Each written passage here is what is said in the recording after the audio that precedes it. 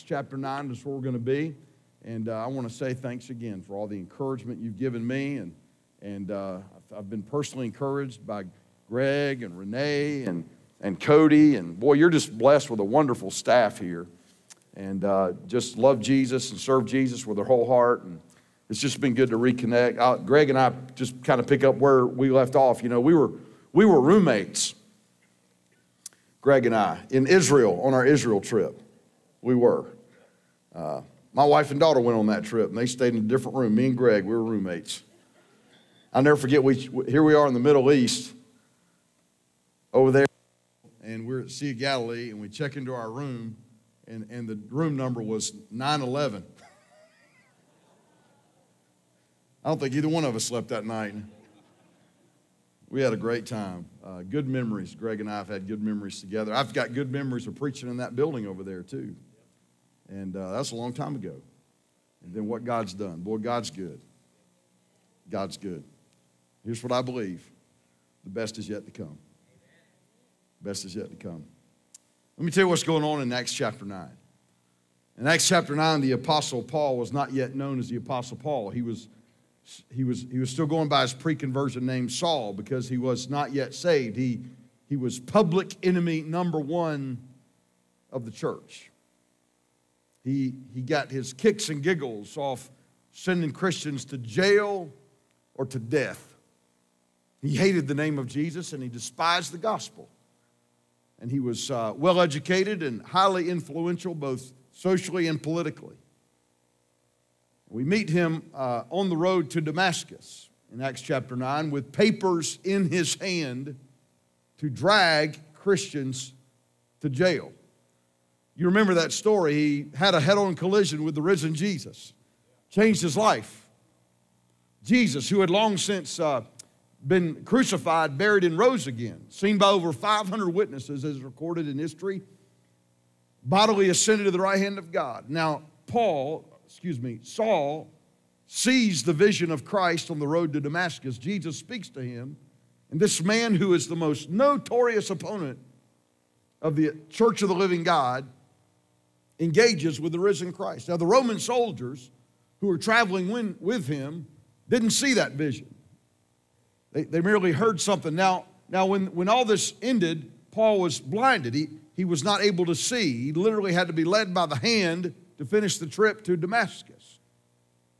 He's in Damascus. God speaks to another believer in Damascus named Ananias, and he says, basically, Ananias is a new believer in town. I want you to go find him, lay your hands on him, and pray for him and help him start his ministry. I imagine Ananias said, who is it? And God said, Saul of Tarsus. And Ananias probably said, is that really you, God, or the pizza I ate last night? Saul, saved, Saul belongs to Jesus. That don't happen. But it did happen.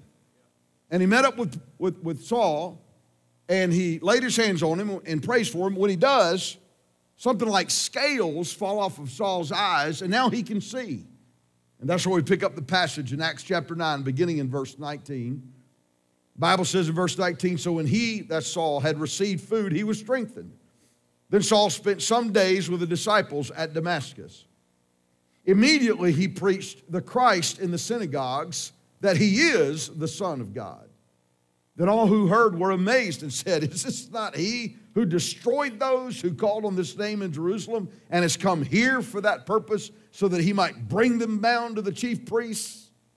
But Saul increased all the more in strength and confounded the Jews who dwelt in Damascus, proving that this Jesus is the Christ. Now, after many days were passed, the Jews plotted to kill him. But their plot became known to Saul, and they watched the gates day and night to kill him. Then the disciples took him by night and let him down through the wall in a large basket. Father, I pray you'd help us to hear, help us to receive, help us to respond according to your will. In Jesus' name we pray. Everybody said, what a story. What a story. And what a vivid imagery kind of tale. I mean, you could see it. Here's Saul in the earliest days of his ministry. Already his young ministry has reached the cloak and dagger stage as he's having to look over his shoulder day and night, because the same kind of Jews that put Jesus on the cross are the same kind that are coming after him. He can't even leave the gates of the city lest they stone him or knife him or drag him and leave him in a ditch for dead. He's literally wondering about the end of his own life, as he's probably going mostly at this point by house to house under the cover of darkness doing ministry when he can't be seen. It was in those desperate days that some of those Damascus disciples literally took Saul's life into their own hands. The Bible says that they went up into the interior regions of that wall, and they either found a hole or they dug a hole and they put a rope through the hole, tied to a basket. And then they put Saul into the basket so they could lower him down the outside of that wall by night, so hopefully his life and ministry could continue. I read this story a number of times as I studied it, and I couldn't get my mind off that scene. Here's Saul hanging in a basket under the cover of darkness on the end of a rope held by those disciples. They're letting him down the wall, and he's looking up. I don't know if he could even see the whites of their eyes. At some point, hanging there as he was, I got to thinking, what would have been on his mind? And what would have come out of his mouth? As he hung there, as they were letting him down, what would have been some of those last words of exhortation? What would have been some of those final words of admonition? What would have been some of the final words of declaration that he would have sent up to the ears of those Damascus disciples as they let him down that wall that night? Well, I've read this story a number of times, and even commentaries. I don't know that he said anything, but using my sanctified imagination, I imagine that at some point he probably looked down and looked back up and looked down and looked back up and said something like this: "Hey fellas, don't let go of the rope." I want to preach a message tonight I've entitled, "Don't Let Go of the Rope," because I'm preaching to a room full of rope holders in the kingdom of God. Do you understand that God has put somebody in your basket, a friend? God has put somebody in your basket, a loved one. God has put somebody in your basket, a neighbor, and the admonition to them is the admonition to us: do not let go of the rope. And I believe from our story we can discern three reasons not to let go of the rope. Number one, first of all, don't let go of the rope because you don't know who's in your basket. Don't let go of the rope because you don't know who's in your basket. Now, by saying you don't know who's in your basket, I do not mean that you don't know their name. You probably do. I do not mean that you don't know their face. If you don't know their name, you probably do know their face. What I mean is you don't know their potential in God. You don't know what God's going to do with them one day. You don't know what's coming down the road. All you know is that God has put somebody in your basket.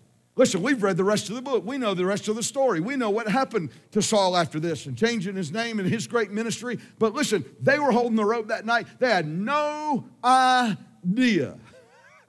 Matter of fact, it looked very different to them perhaps at that time. Do you remember a number of years ago when they finally killed Osama bin Laden? Do you remember that? You remember that? They got him. They broke into that. Made a movie out of it. Zero Dark 30. How they got Osama bin Laden. And that was a big deal. A lot of us remember where we were when we heard that news. I mean, they've been looking for that rascal for 10 years after 9/11, and they finally found him and they killed him.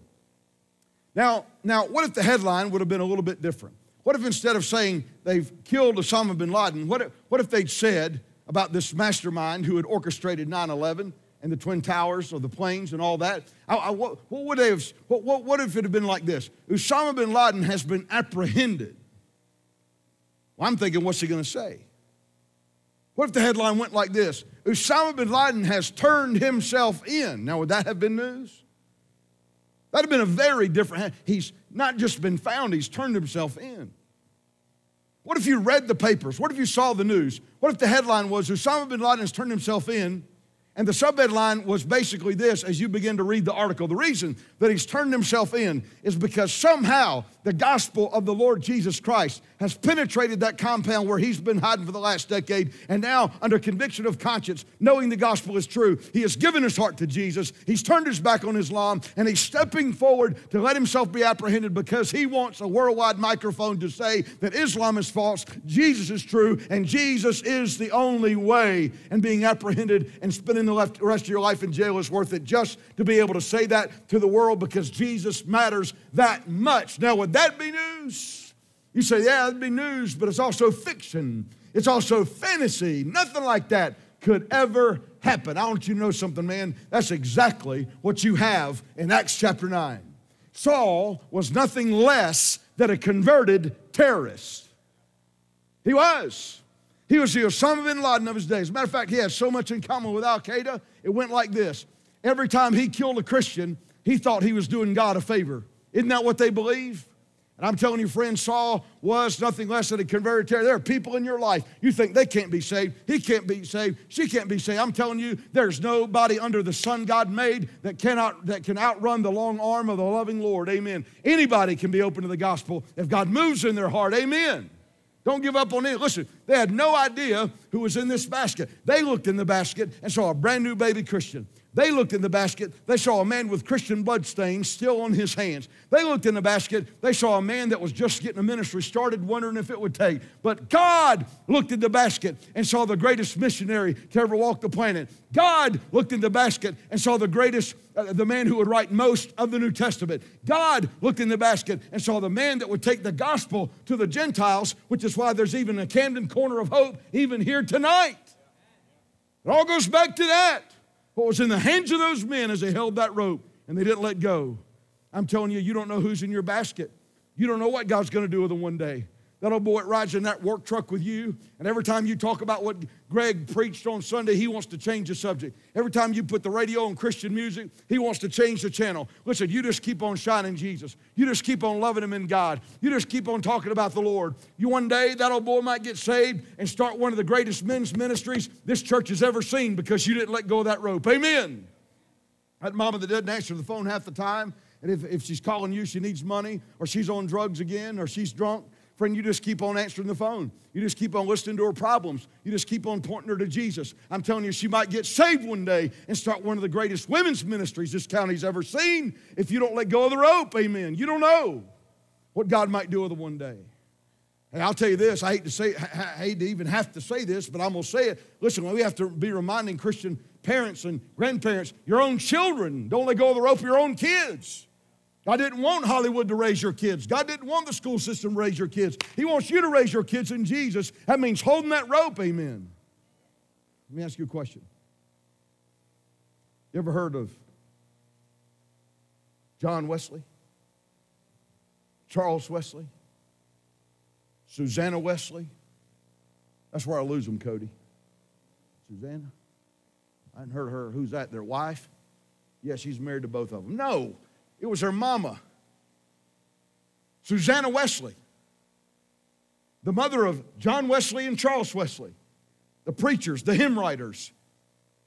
By the way, she had 19 kids. That's a lot of dishes. She was the 27th in her family. It's a lot of diapers. What kind of a woman was Susanna Wesley? Was she an activist? Was she a feminist? What was she? She was a godly housewife who loved Jesus and raised her kids in God. You know what kind of woman she was? Here's what kind of woman she was. Studied the Word, walked with God. 19 kids. True story. This happened one day. This is the kind of woman she was. John walks in. He's got a basic question. Maybe it's a question your kids have asked you. Maybe it's a question your grandkids have asked. It's a philosophical, theological question. Now, I don't know what the scene was, but I can imagine maybe she's probably standing with an apron on and a sink full of dishes. Big old pile of dishes. John walks in and asks a question, a theological question. He says, Mom, what is sin anyway? Good question. What is sin? This was her answer. Sin is whatever weakens your reasoning, impairs the tenderness of your conscience, obscures your sense of God or takes away your relish for spiritual things. In short, if anything increases the authority and power of flesh over spirit, that to you becomes sin, however good it is in and of itself. I was just wondering. I mean, good gracious. I've been to seminary. I don't know a seminary professor, Greg, that can give me a better definition of sin than that little mama gave her boy that day. What is sin? If that's the only working definition of sin you have, you're ahead of 90% of Baptists in America. What is the definition? Whatever weakens your reasoning, impairs the tenderness of your conscience, obscures your sense of God, or takes away your relish for spiritual things. In short, if anything increases the authority and power of flesh over spirit, that to you becomes sin, however good it is in and of itself. Now, what did John grow up to do? He grew up to write and preach over 45,000 sermons. He rode 25,000 miles on horseback in his life, preaching the gospel. He learned 15 different languages so he could preach the gospel to more people. And he did it all his life and late in life. Matter of fact, funny story, he got mad at his doctor at 82 years old because his doctor restricted him to preaching no more than 14 times a week. At the age of 86, he wrote this in his journal: laziness is slowly creeping in. There's an increasing tendency to stay in bed past 5:30 in the morning. Him and his brother, you know what they did? They shook 2 continents for Jesus. And I'm telling you that John was who he was, and Charles was who he was as grown men, because of when they were little boys, there was a housewife who loved God named Susanna Wesley who didn't let go of the rope. Amen. Amen. Sometimes it ain't even your own kid. Sometimes it's that in that class you teach. There's that kid in that class. That kid, you know what I'm talking about? That kid that distracts from every lesson on Sunday in Sunday school. That kid that's cantankerous and ornery. That kid that seems not to listen. That kid that deserves every spanking he ain't never got. I'm telling you, that might be the next Billy Graham. If you just keep showing up and you love them, and you teach them, you point them to Jesus, and you don't let go of the rope. Don't let go of the rope. You don't know who's in your basket. Number 2, don't let go of the rope not only because you don't know who's in your basket, but don't let go of the rope because you don't know how far they are from the bottom. Now, I don't know how tall this wall was, but it's dark. It's a wall around a city. They're somewhere in the interior regions with a hole and a basket. So I imagine they're standing there, you know, and I don't know, they're just letting him down and letting him down, letting him down and letting him down, letting him down and letting him down, letting him down and letting him down, letting him down and letting him down, letting him down and letting him down, and letting him down and letting him down, and letting him down and letting him down, and letting him down and letting him down, and letting him down and letting him down and letting. Now, there had to be 1 or 2 of them dudes in line holding that rope thinking, no, wait a minute. This wall's tall, but it can't be that tall. We've been letting him down long enough. Now, what if they just assumed that, assumed he was reached the bottom, assumed he was close, and let go too soon? Slip, slip, wham, bam. There goes the New Testament. The book of Colossians would have been the book of collisions. But they didn't let go of the rope. Why? Because they didn't know how far he was from the bottom. What are you saying, preacher? What I'm saying is, don't let go of the rope because you don't know how far they are from the bottom. Meaning, don't let go of the rope because you don't know how far they are from a crisis or a breakthrough. And by the way, a lot of times, God will use the crisis to get them to the breakthrough, which is why you've been holding the rope this whole time anyway for. I mean, really, hold the rope. Listen, you don't know how far they are from the bottom. Have you ever heard about a man named Charles Plumb? P-L-U-M-B, Charles Plumb. He was a jet fighter pilot in Vietnam that became a motivational speaker. Now, why did he become a motivational speaker? Because when he was a jet pilot in Vietnam, he was good as a jet fighter pilot. He flew 74 successive combat missions. But he was shot down on number 75. He ejected from the cockpit, he parachuted down, and he landed behind enemy lines was captured and spent 6 years in a communist Vietnamese prison. And he lived to tell about it. And so when he got back to the States, it became a big part of his story, and he traveled the country telling this story. Well, he tells this story, one particular story, after all that had happened. He said he was in a restaurant one night with his wife. And all of a sudden, a man ran up to him and said, "Hey, I know you." He said, "You do?" He said, "Yeah, your name's Charles Plum." He said, "It is." He said, you're a jet fighter pilot in Vietnam." He said, "That's right."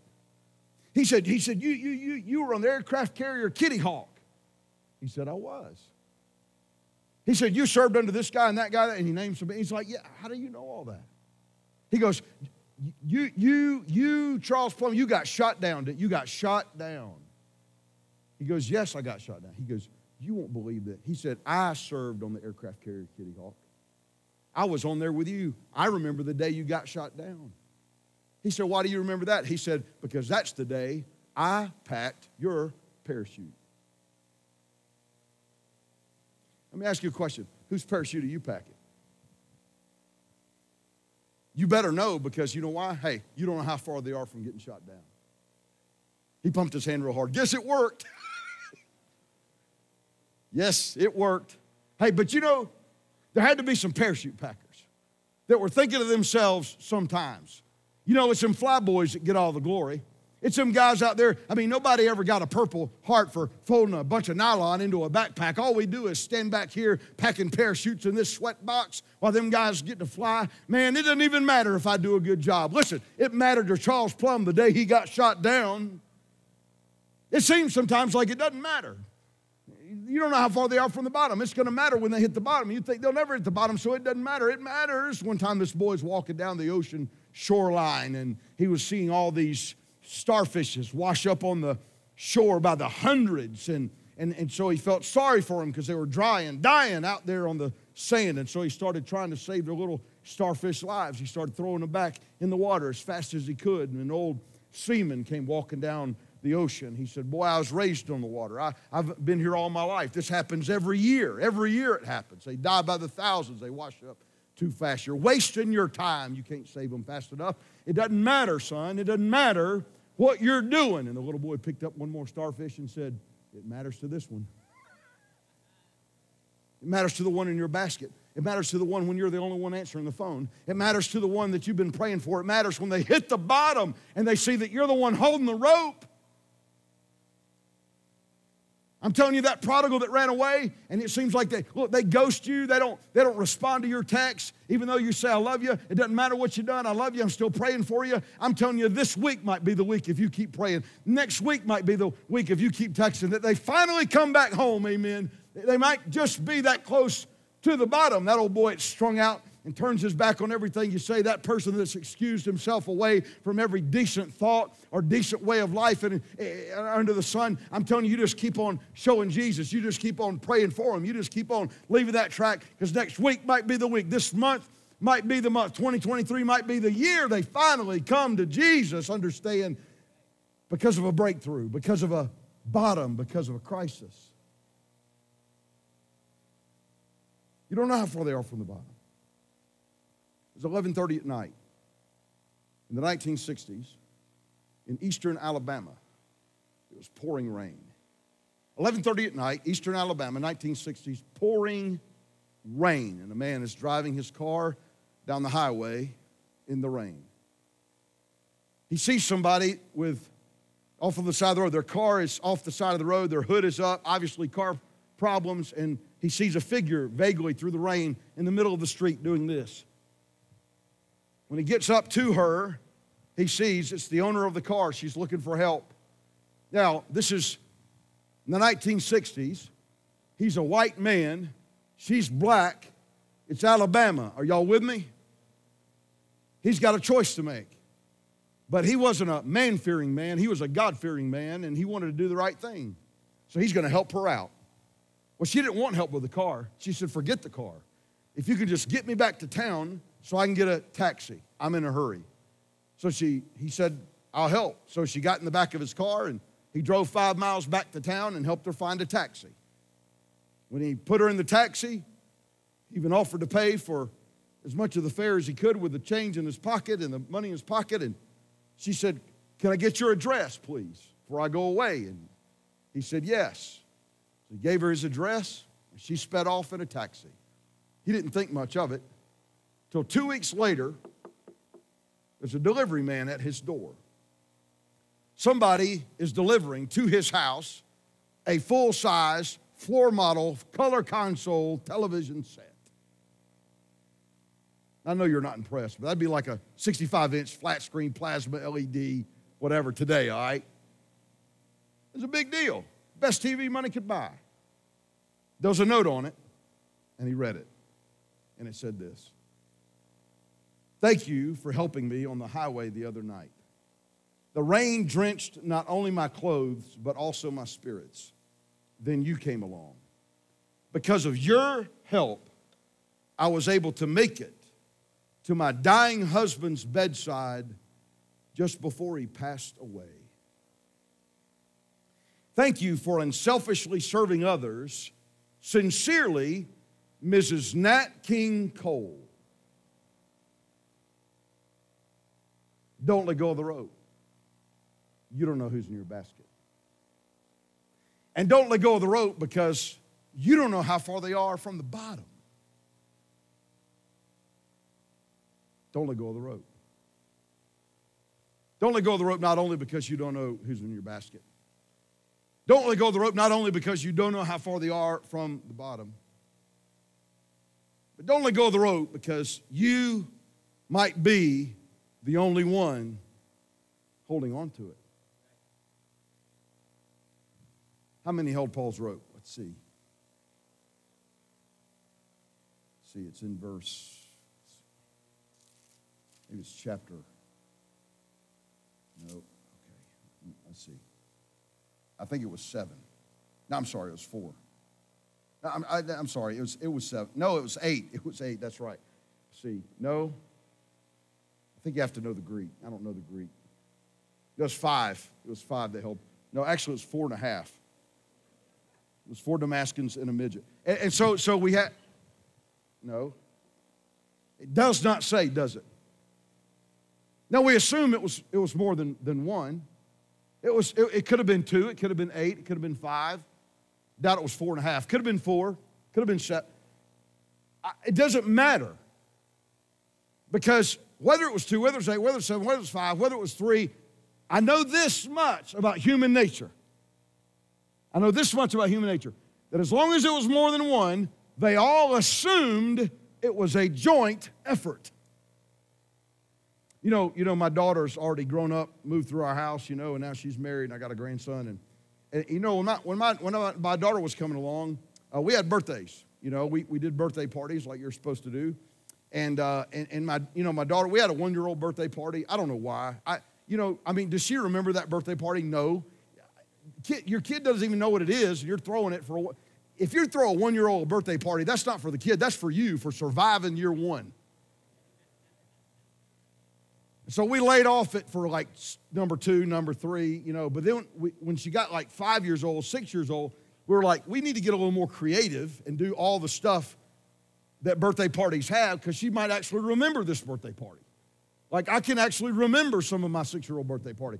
And so we try to check all the boxes, right? We'd have the cake, and we'd have the friends and the presents and the party hat. And when we're putting all this together, I'm thinking, man, 30 years between her birthday parties and mine at that age, and they really hadn't changed that much. I mean, really, they hadn't changed. I mean, what we had, the cake, the hats, the party favors, the games, the friend, her birthday parties and my birthday parties were pretty much the same, except hers were more pink than mine, except for one, but that's between me and my therapist. Anyway, but here's the thing. When we got to the games part, what party games we're going to play? There were some games that my parents made us play that I told myself as a kid, I am never going to make my kids play these stupid games.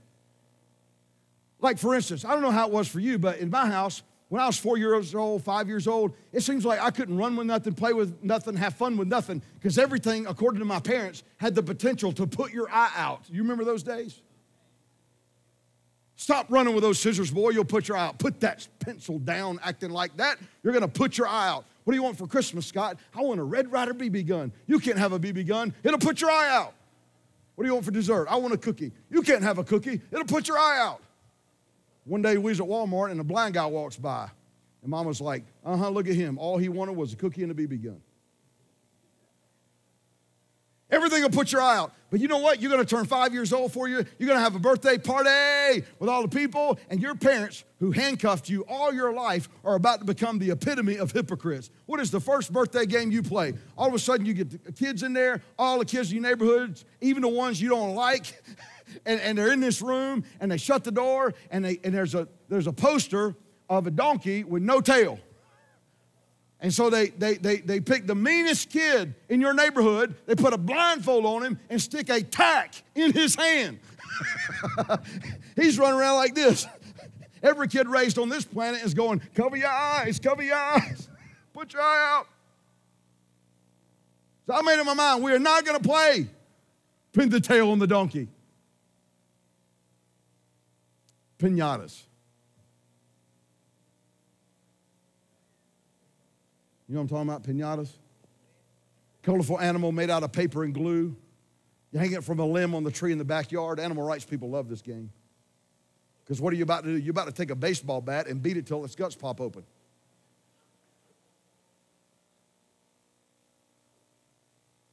Candy for days, which makes the situation worse. Kids with a baseball bat with a blindfold swinging. I didn't even need to play that as a kid. I just decided we're not doing that. I've seen enough episodes of America's Funniest Home Videos to know that is a bad idea. Learn from the failure of others. Then there was tug of war. You remember tug of war? Oh, the first time you played tug of war, you thought it was a great game. Easy rules. You had a rope. You was at Billy Bob's birthday party or Sarah Lee's birthday party, whoever, and you had 40, 20 kids on that end of the rope, 20 kids on this end of the rope, and they said, all right, you're going to pull, and there's a big mud puddle in the middle. Big mud puddle. Your mama told you to stay out of the mud all your life. We're going to drag 10 kids through it today. These kids pulling that way, these kids pulling that way, and you found your place on the rope, and you gave it all you got, rope burns and all. Maybe you won, maybe you lost, but then at field day, they said, we're playing tug of war, so you play tug of war. Maybe you won, maybe you lost. You play tug of war at the parties, you play tug of war, recess, you play tug of war. By the time you get to middle school, you hate that game. Because by the time you get to middle school, you start figuring stuff out. Namely this, that when it's time to play tug of war and 40 kids come off the line to play it, you got 20 kids on that end of the rope, 20 kids on this end of the rope, and all 40 of them are going, pull, heave, hold. Ain't really but about 12 or 15 of them rascals on the whole rope pulling it all. The rest of them are just leaning on it going, amen. Lying. By the way, I just described the average Baptist church on Sunday. Amen. Everywhere I go, everybody in there is going, heave, ho, hoo, hoo. But everywhere I've been, about 15% of the people are doing 85% of the work. Amen. Rest of them just leaning on the rope. Hey, listen, here's what I've learned. Do not assume it's a joint effort. You might be the only one pulling on the rope. You might be the only one praying. You might be the only one giving. You might be the only one with the door open and the light on the porch. You might be the only one answering the call. You might be the only one. What does it look like when you're the only one? My wife has an only one mentality. I've learned this from her. She's far more evangelistic than I am, just by nature. I remember one time when we lived in a little apartment in Knoxville, Tennessee, I'd gotten back from being on the road, and I slept in that next day because I was tired, and I got up and I showered, and I went downstairs. When I was heading downstairs, these strange noises were coming from the kitchen. It sounded like pots and pans were falling out of the cabinets. Ping, chong, pung, champa, hoo-da. And I'm like, good gracious, what is all this racket in the kitchen, Scarlett? She said, it's a Japanese language learning CD. I'm learning Japanese. Hung, chong, pang, chang, pang, tong. She is serious. And I'm like, honey, you're learning Japanese? don't you know Japanese is one of the hardest languages to learn? I mean, we barely mastered English, man. You're taking on Japanese. Why are you learning Japanese? We don't even know anybody that speaks Japanese. She said, Scott, you don't remember? I said, what? So I told you last week when you were at Revival, I met Junko. I said, Junko. Junko, the girl, her husband and the whole family just moved here from Japan. They're living in Oak Ridge, working at the lab. And I met her. She brings her little baby, Nanae, down to the playground where I take Gianna to play. She doesn't speak English. I met her husband. He speaks a little bit of English. But I'm sure they don't know the Lord. And they're going to be here 3 years. He's on contract for 3 years. And we agreed we're going to meet at the playground. We're going to meet at the playground, let our kids play and talk to her. And she said, I figured if I try hard enough, I can learn enough Japanese so that I can tell her about Jesus before she goes back to Japan. My wife learned as much Japanese as she could, and she'd get on and use Google Translate, and they'd talk online sometimes. So, and then Junko got pregnant with her second child, and they did. Scarlett got some ladies from the church, and they threw a shower for Junko.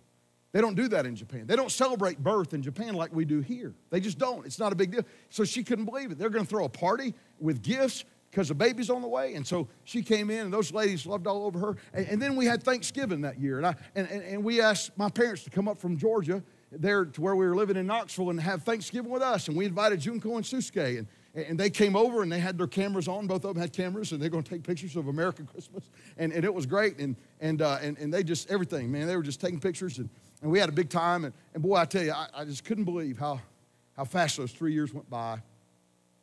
I never forget, one day I was sitting at the table eating. Gianna's eating. And we're eating. And Scarlett's sitting there. And she's just kind of playing with her food. And the big tear is rolling down her cheek. And I said, honey, what's wrong? She said, today's the day. Today's the day. I said, today's what day? She said, 3 years. She said, they're on a plane right now. They're heading back to Japan.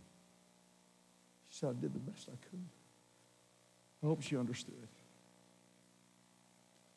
True story.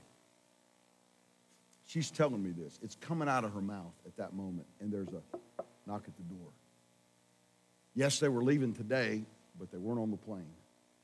They had one more stop to make. I'll never forget getting up from the table, walking over to the door, opening up the door, and there they were, the whole family. I mean, there's little Junko and her husband standing right beside her. And that little Nanae looks like a little doll, you know, and then that big belly out to here, boy. I mean, she was just ready to give birth any time. And she's not looking at me. She's looking through me. She's looking around me. She's looking for Scarlett. And so I just went like this, and Scarlett stood up from the table and spun around, and Junko looked at her, and their eyes met. And you know, in Japan, their culture's not very overt in their affection and their expression. They're very reserved. But I saw that little Japanese girl run to my wife, and they threw their arms around each other, and tears began to flow. And in her hand, she was holding a little Japanese doll that she had stitched together by hand to give it to my wife. I'd love to be able to tell you right now that she gave her heart to Jesus. I don't know. But I know this. She saw an American woman named Scarlett Smith who even tried to learn the language so she could pour in truth into her life about the gospel. And that bonded their hearts in a way that she may never be bonded with another who's not from her own country. And I'm telling you, God can water those seeds. Why in the world would you go to those lengths? Why in the world would you learn Japanese when it's the farthest thing from your native language? There's only one reason. You might be the only one holding that rope. It's not just that example. I could go on and on and on. Even Paul. Do you understand Luke? Do you know that Luke, the book of Luke, was written by Luke? I've been to seminary, Jack. I know stuff. To one man. The book of Luke was written by Luke to one man. His name was Theophilus. Why would you write an entire account of Jesus and deliver it to a man that he might be saved? Because you might be. the only one holding the rope. By the way, it worked. Theophilus gave his heart to Jesus. How do you know that? Because Luke wrote a sequel. Luke Part 2, also known as Acts, to the same dude. And he said, Theophilus, I'm going to tell you what Jesus was up to and is up to and what he's going to continue to do. I'm telling you, listen, why would you do that? You do that because you might be the only one holding on to the rope. That's why. You might be the only one praying by name for that person. You might be the only one showing up. You might be the only one available. You might be the only one holding the rope. You may be the only one who even knows about it. Years ago, somebody handed me an Atlanta Journal-Constitution newspaper. Read that story, Scott, and I started reading the story. It was amazing, interesting story. The story was about Deborah Kemp. Deborah Kemp was a 36-year-old woman who lived in suburban Atlanta. Simple story, she was pumping gas into her car at one of these local stop and robs. She's topped off her tank. She's replaced the nozzle. Now she's going into the store to pay for the gas she just pumped. When she gets to the door, she hears a car crank up. She's thinking, wait a minute, my car's the only one here in the parking lot at the pump. She turned around, sure enough, she left the window down, unlocked, keys in the car. Somebody's stealing it. Somebody's jumped in the car. They're trying to drive away with her automobile. Well, she throws down her wallet and sprints toward the car as the driver's trying to get back out into busy suburban Atlanta traffic. The window's still down, so as he's there, she collides with the car. She throws her arms in through the open window, wraps one arm around the steering wheel, wraps the other arm around the man's neck as he proceeds to drag her, hanging out the window, by on her knees for 4 blocks. Deborah Kemp manages to wrestle the man from the car as the driverless car, which never picked up a whole lot of speed, drifts off the side of the road, breaks a water main, stops. By the time the cops get on the scene, there's water everywhere, cars over there in the ditch. She, Deborah Kemp, is standing over the perpetrator in the middle of the street, beating him over the head with an anti-theft device known as the club. Which I think up until that day, it was just called anti-theft device. By the time the cops pulled Deborah Kemp off the man, he's got a broken arm on this side, fractured over here, a broken femur, and 2 concussions. I put down the newspaper, I thought, next time I play, I want Deborah Kemp on my team. She was one determined lady. Her baby was in the back seat.